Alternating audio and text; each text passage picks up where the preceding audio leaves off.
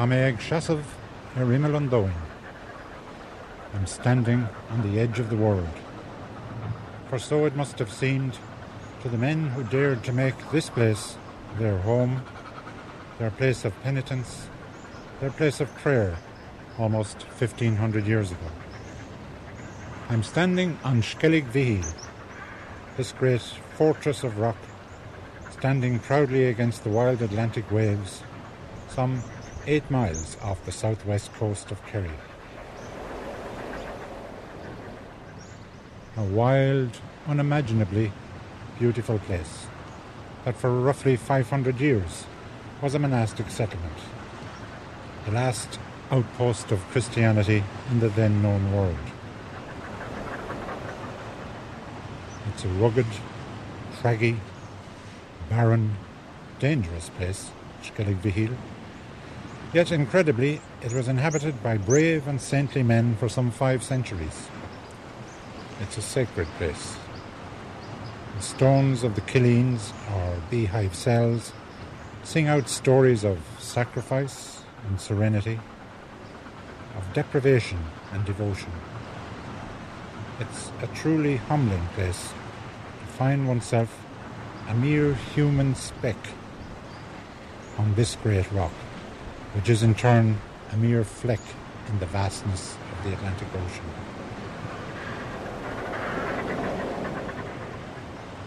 I am overwhelmed, fearful, and totally in awe of this beautiful, wild, sacred place.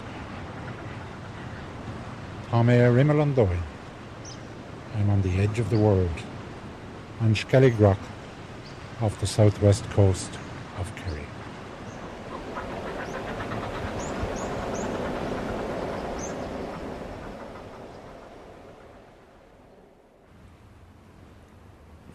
The monastic settlement is some 180 metres above me, and it's a long climb up.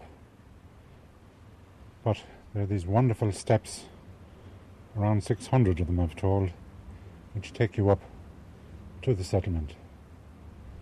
And again, one wonders at the toil that went into the cutting of these steps by men who lived here some 1,500 years ago. So we begin the ascent.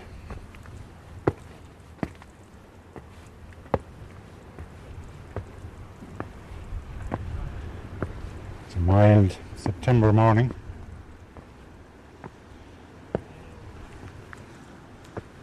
Birds are still around, though many of them have left now for warmer climes. But to an extent they own the rock.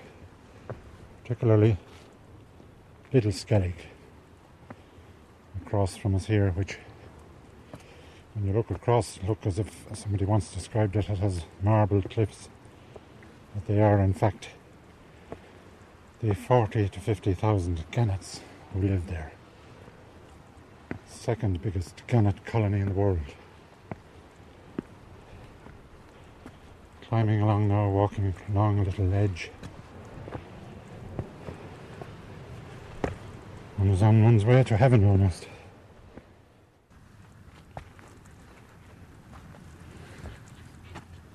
We've now reached a plateau about 2/3 of the way up. One final, very steep looking flight of steps to climb. Over to our left is the South Peak, the daunting South Peak. It must be 100 metres above us now. But up there, out on a spit of rock, was the Hermitage, where a monk went to do penance and to live on his own. And there, as near as he could be to his God, he prayed and fasted and did penance. Now the birds on it, angrily squawking,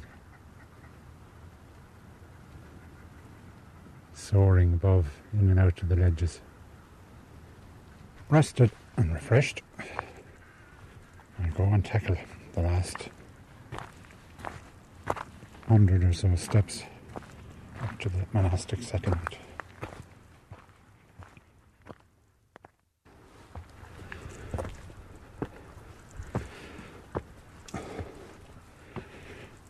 feel I want to tread every step. Even though you could skip one here and there, you just feel you want to walk the same way those monks walked so long ago.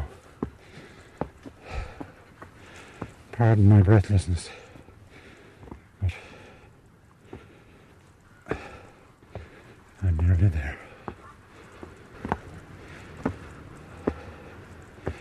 Not recommended if you don't have a head for heights. Sea is swirling and foaming beneath us.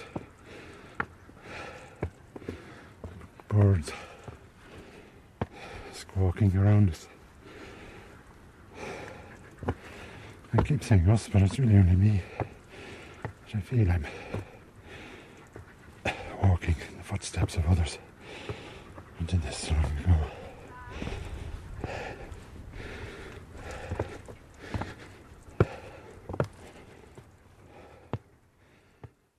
Now, walking under a lintel which leads into the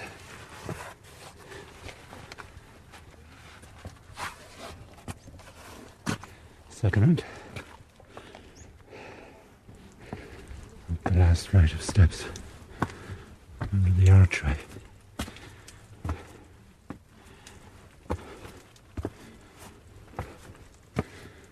And there it stands. Skellig Vigil. Still, we have the bare bones of the monastic village, such as you see it now. And, for instance, a large cell such as this one has remained virtually untouched as far as we know. The tops of, say, these behind... Down among the beehive cells, Dúchas guide Bob Harris is introducing a group of visitors to Skellig. Oratory here where the monks came in to worship together, the cells where they lived, the cisterns where they caught water, the outer terrace which was presumably gardened at some period, the stairs running down to the sea. So you can get a good feel for the monastic economy. And of course it's all still in its original natural setting, which is of course relatively unspoiled as well. They were looking for life in the wilderness, like I said, and of course they found it here. They were following very strong traditions which came all the way across the Mediterranean world, had their roots in the first Christian monks that lived maybe about 200 years before this in the deserts of Egypt and Palestine, Sinai. The so-called Desert Fathers, people like St. Anthony and St. Paul, who looked for this more pure spiritual life, if you will, in a place apart in the desert. Climbing into one of the small beehive cells. Beautifully constructed. Reasonably dry. And there was some damp on the floor. In the 9th century, a monk wrote, "Alone in my small cell, peace for company, blessed retreat before meeting with death. A very cold bed, fearful, like the sleep of a doomed man. Sleep short and restless, invocations frequent and early. Let this place shelter me, these holy walls, a spot beautiful and sacred, and I there alone." And the first time that we actually hear about them is from the late 8th century, from the year 798, when we have a document written all the way over in Dublin, from Tala there in modern-day Dublin, a martyrology, basically a calendar of days. And on one particular day, we see a day set aside to a man named Sweeney, or Swivna in the Irish, of Skellig. And it's the first time that we see this word Skellig referring to this place anywhere in writing. Early in the 9th century, only a few decades later, we had the Vikings coming here, perhaps on about 3 or 4 occasions. We know very little about their attacks, except that on one occasion, the abbot here, whose name was Eckau, was carried away and starved to death by the Vikings, so the annals tell us. And we believe that the monks must have been here for about 500 years, that this site was the focus for a small group of Christian ascetic monks from roughly around the 6th or 7th centuries up until the 12th. So quite a long period of time, obviously.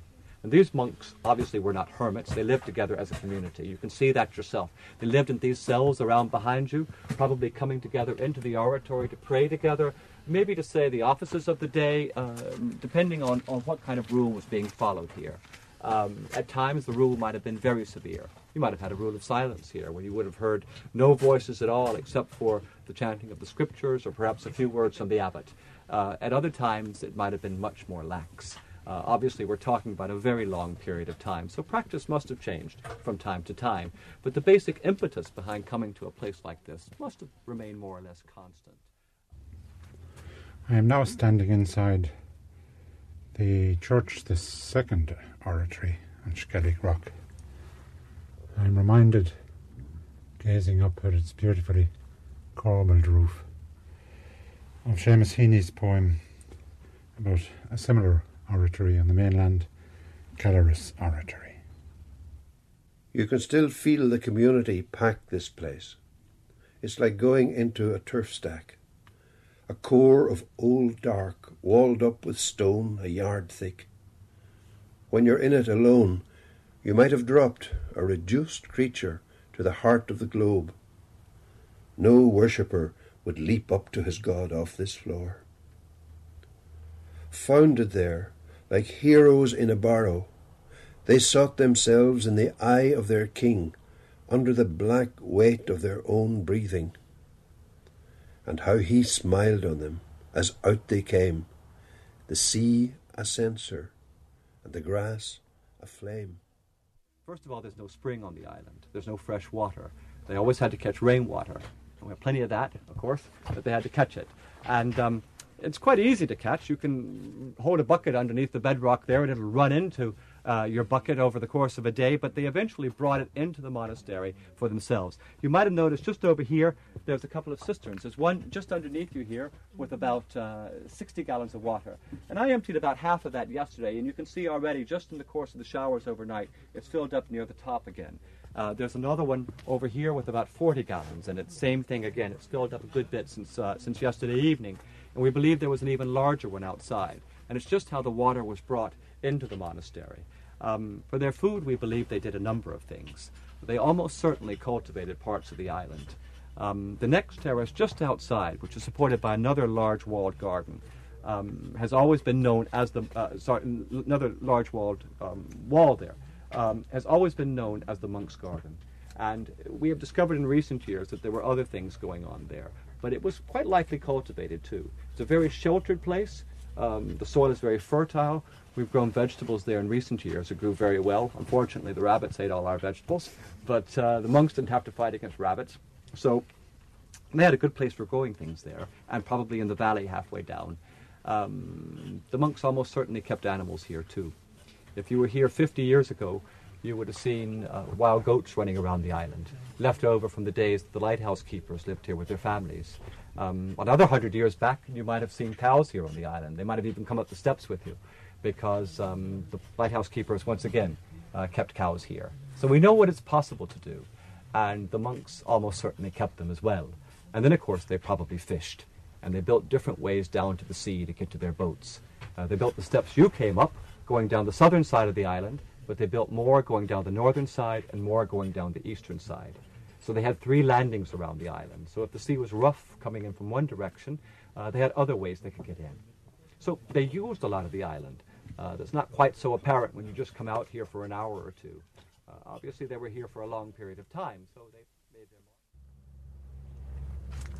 mark. Now come with me into an architectural rarity.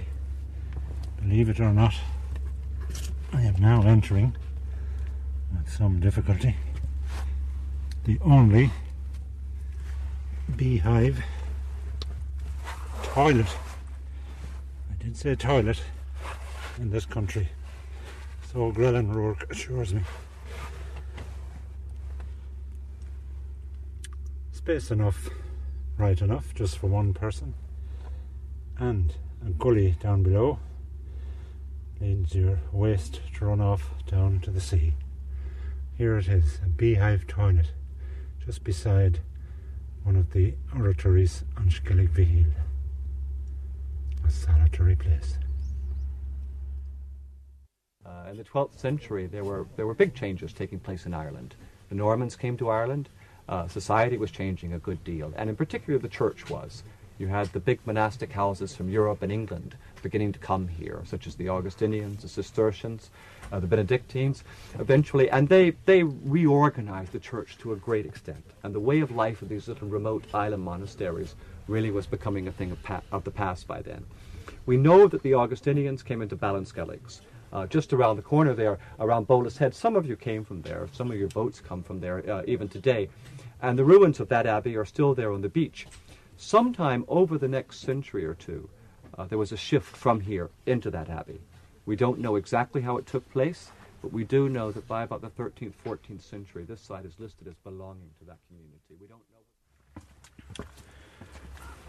Alan Rourke has invited me to see something. As you know, we climbed up the 600 steps to just the modern way of approaching Skellig Vihill, and now going down a different way, which is a bit scary, to say the least. Same idea, steps hewn out. He told me not to look back. Worried me, but he said, no, that's not for the reason you think. And don't look to your right either. Keep your eye on the steps.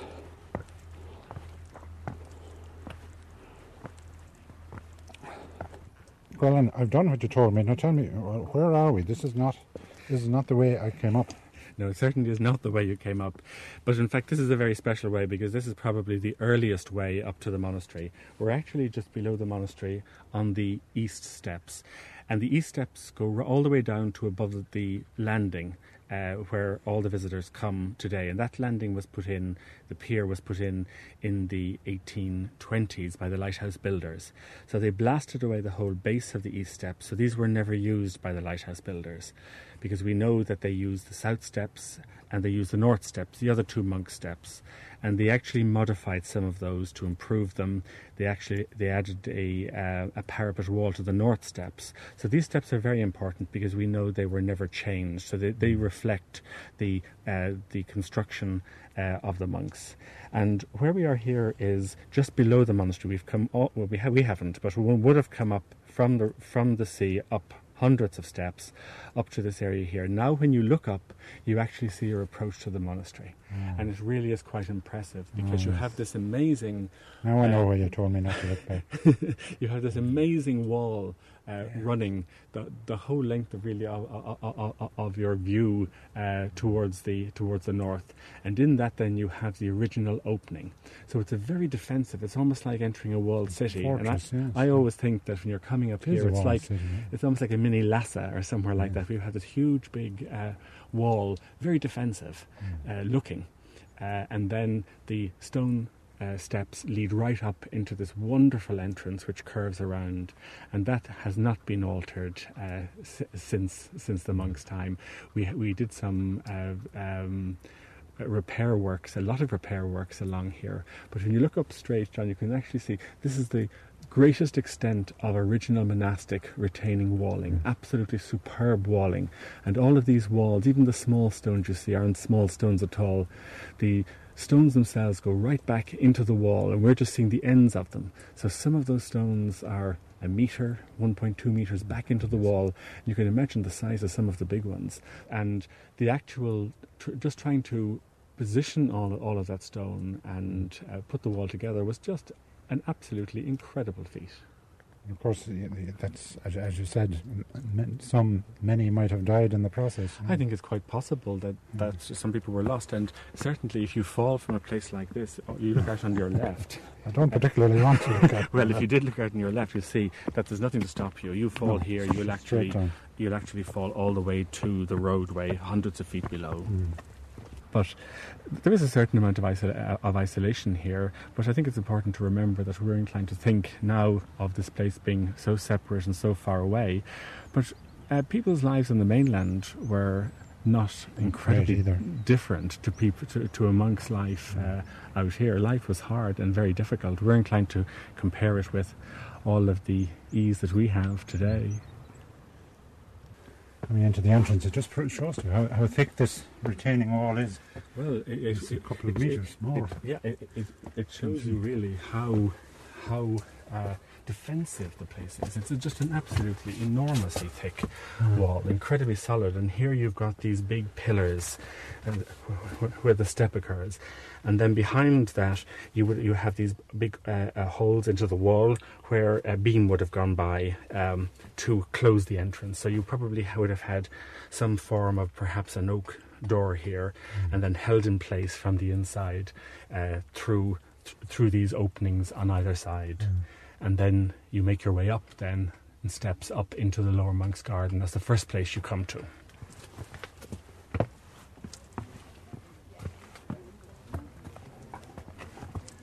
It's like you're coming up here into the Monk's Garden. And this whole area is like a greenhouse because the walls themselves deflect the winds, and the rock behind deflects the winds from the north. So you actually sort of a microclimate. You have a complete microclimate here. And I couldn't believe, we grew courgettes one year here, and they were just absolutely enormous. The sort of type of would have won your size, first prize at the certainly local show. would, yes. But it sort of mimics a greenhouse. Now, whether that was by design or just by chance, but these gardens would have been very important for them in giving a supply of food. Now, obviously, they probably couldn't have been completely self-sufficient. They would have had to rely on the mainland for grain and things like that, for cereals. But this garden is very interesting. Approaching sunset, looking back across to the Kerry coastline. Seamus Heaney's lines again.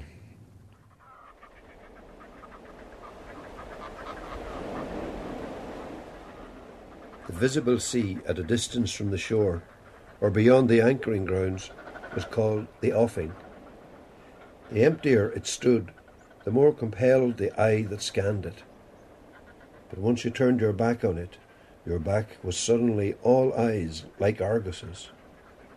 Then, when you'd look again, the offing felt untrespassed still, and yet somehow vacated, as if a lambent troop that exercised on the borders of your vision had withdrawn beyond the skyline to manoeuvre and regroup.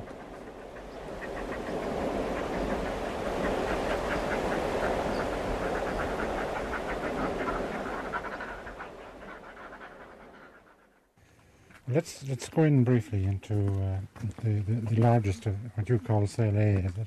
Yes, all the cells. Well, I suppose a long time ago, the cells were given these letters to distinguish them, and everyone's kept the same letters since, to make it simple. It's a very, very deep wall as you come in here. Yes, I had thought it might have been the abbot's cell. You know, that because he was the abbot, he'd have a bigger premises, but that's fanciful, I think, is it? Well, I think when you look at this cell, it's substantially larger than any of the other cells. It's also got a different orientation. You'll notice that all the other cells face south, and the doorways, I suppose, get most sun into them and would help dry them out. This particular one has been positioned exactly opposite the large oratory, and I think it has a very, very special relationship, the two buildings together. And I would think that this building was a communal building. When you come inside, you can see how large it is. The other buildings are really very, very small.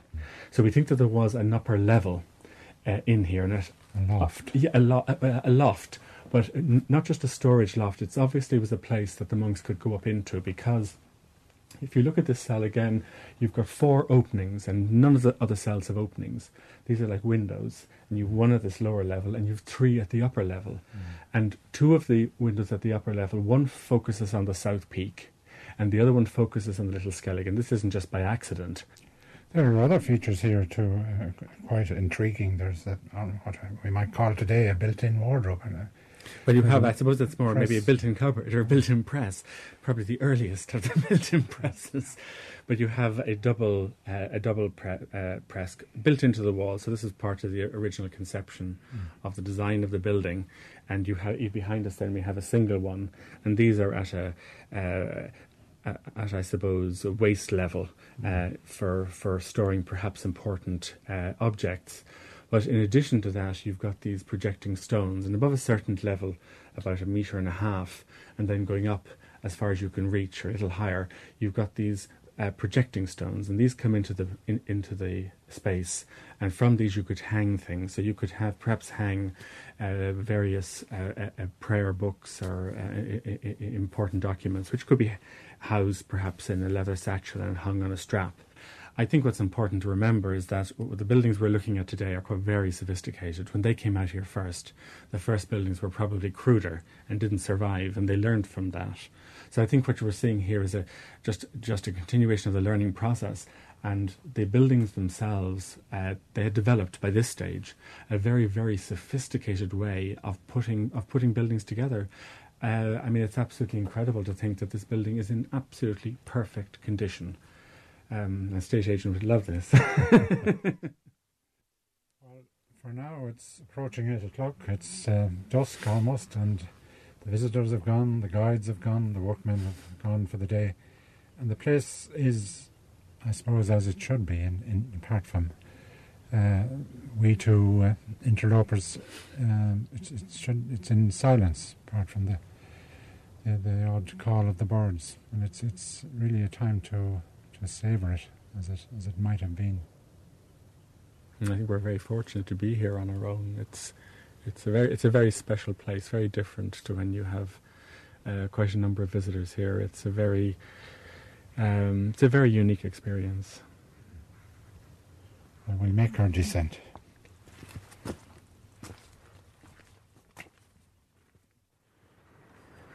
Now, on the way down, you've pointed out to me that subsequent to the monks' time here, this place became a place of pilgrimage and of penitence, but the focus was not on the monastery but on the dreaded South Peak. Yes, in fact the site may have been developed after the monks left and were in Ballinskellig. They may have developed the site as a place of pilgrimage in medieval times, and then later into the 18th and early 19th century. And but by that stage, the focus, the whole penitential route was not up to the monastery itself, but up through the island to Christsaddle, and then the focus went up to the South Peak, and you had to climb up at the South Peak through the Eye of the Needle, climb up to the very top. But that was only part of it. You weren't there when you got to the very top, because at the very top there's a very strange silhouette, which you can see very well now tonight. I'm almost afraid to look. Which is called the Spit. Yeah. And it's a series of rocks from the top that stick up, fall down and stick up again. And what you had to do was, when you got to the top, for your penance, you had to go drop down, crawl literally along the spit. Now, from where we're looking, it looks as if it rises.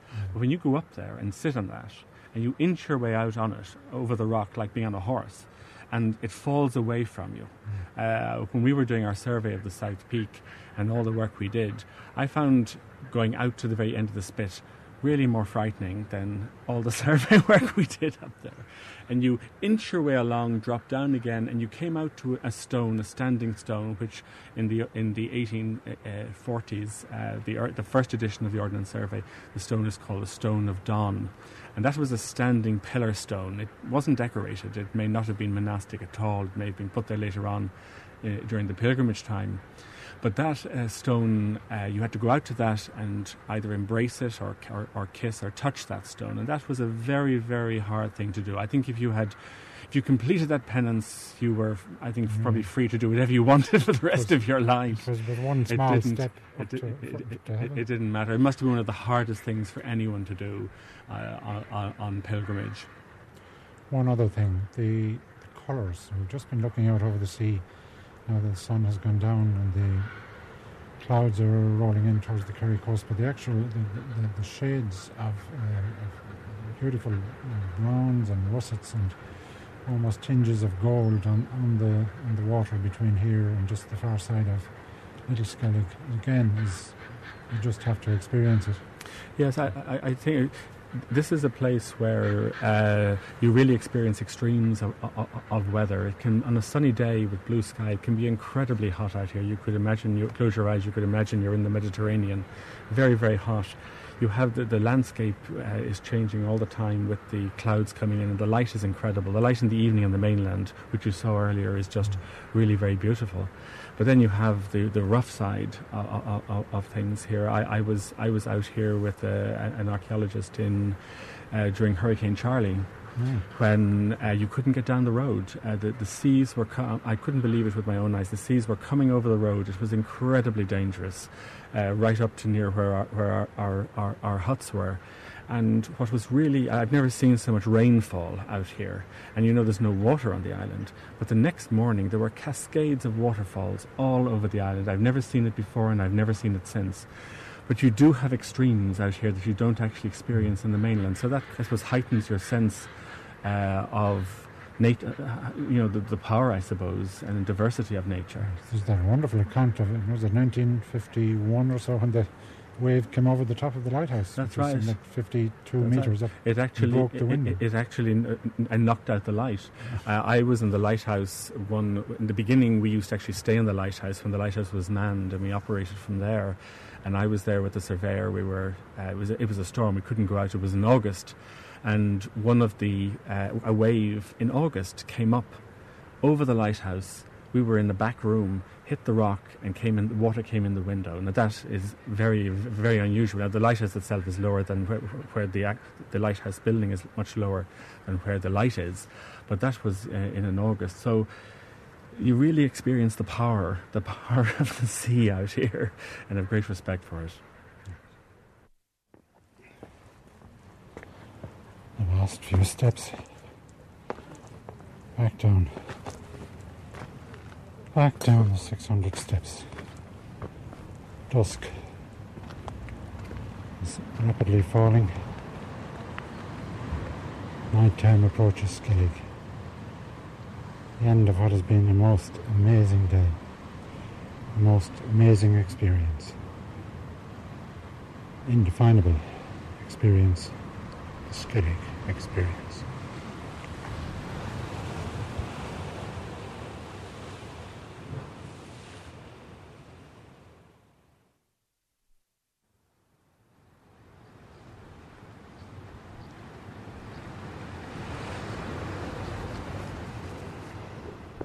On day 2 of my visit to Skellig, Grellan Rourke coaxes me towards the South Peak. More breathless recordings. We're now going up the South Peak. No, I'm not brave enough, I think, to go all the way. Grellan Rourke has inveigled me part of the way. How far up are we now? We're not so far up, John. Pardon? We're only so far up. Really at the beginning. Oh, thank you. I thought I was doing well. No. But tell me again about these cuts you were mentioning. Well, you can actually, when you look up ahead of you, the rock actually came down, joining the upper one, joining the lower one, and they quarried all that out. And you see all the nice rock-cut steps. Yeah. They're all made by the monks. And what I hope we're going to be able to do is we'll walk up there, go around that, and we come into a more open area. And we'll be walking on the monk steps, but also what I'll show you as we go around is the wonderful little handholds in the rock. So you have someplace to put your hand as well. But in fact, this looks bad, but it's not. And when we go around the corner, it opens out, and then you have an easy walk, and we can just look up towards the eye of the needle.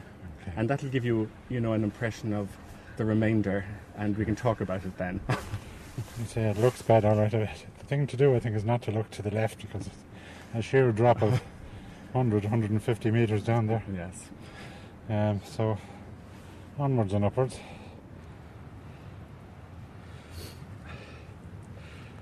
I almost feel as if I've made it to the top and we're nowhere near it, but I've negotiated that last passage very much thanks to the monks and their handholds. But at least we're now in sight of the eye of the needle, through which Scripture told us it was difficult for a camel to get through there than to get to heaven, or it was. Anyway, it is well named as a needle's eye, but It's not for me. Well, in fact, I have to say, John, you've done very well, because in fact, in many ways, psychologically, what you've come through on that edge, that's the worst part. I'm not saying that to entice you up further, but at least by getting this far, you can actually see what a lot of the rest of the climb entails. Yeah. We came around a tiny little monk-made ledge where they've taken the rock back, and they have these little handholds and footholds to get around. And that's actually quite the most horrible part, because here you come out onto a little wider, I mean, it's much steeper, but you can see all the rock cuts. You see the way they're almost cut in like horses' shoes into the rock. And that goes all the way up to one of these traverses. You climb up through steps there on the right-hand side, and you're actually onto originally a level terrace. Now, unfortunately, a lot of it's fallen away, as you can see. And that terrace brings you right into this kind of cleft in the rock, which is called the Eye of the Needle, or sometimes referred to as the chimney.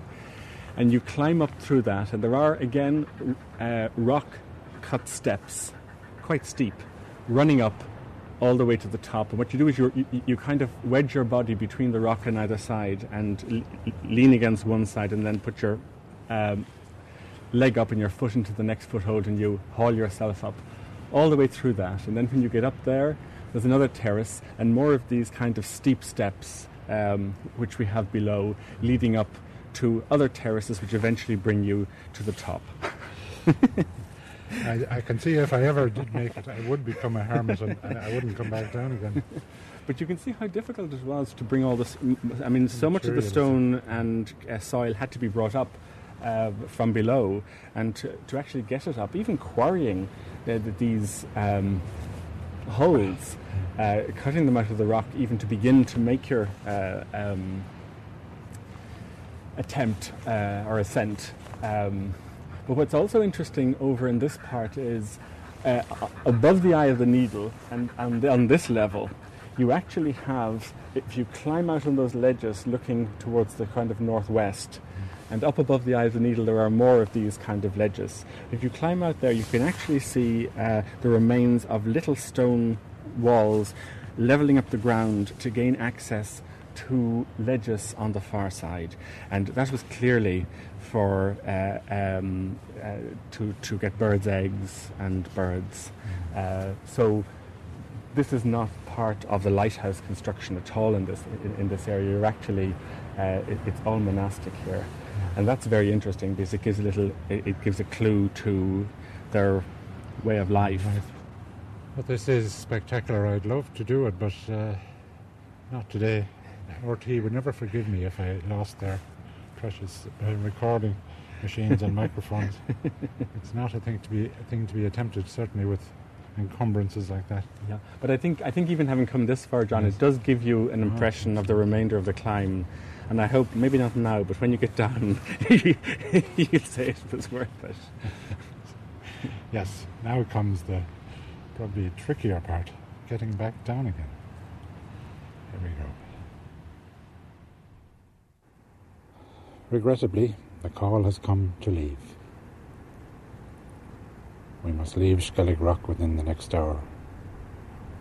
It has been a wonderful experience. Literally wonderful. Full of wonder. Skellig is so full of wonders, you can't experience them all on one visit. But I have been filled with wonders. Satiated for a while anyway. Hopefully I'll come back to Skellig to savour more of its wonders. For now, I leave it in solitude to the birds and the rabbits and the beehive cells nestling against the rock, and the hermitage balanced crazily over on the south peak. For now, it's Slán le Skellig.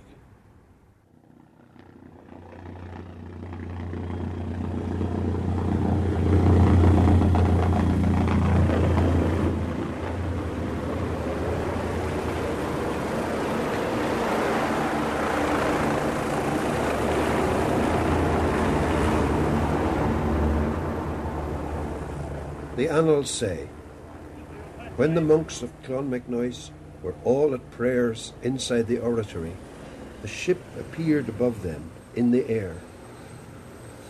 The anchor dragged along behind so deep it hooked itself into the altar rails, and then, as the big hull rocked to a standstill, a crewman shinned and grappled down the rope and struggled to release it, but in vain. "This man cannot bear our life here, and will drown," the abbot said, "unless we help him." So they did.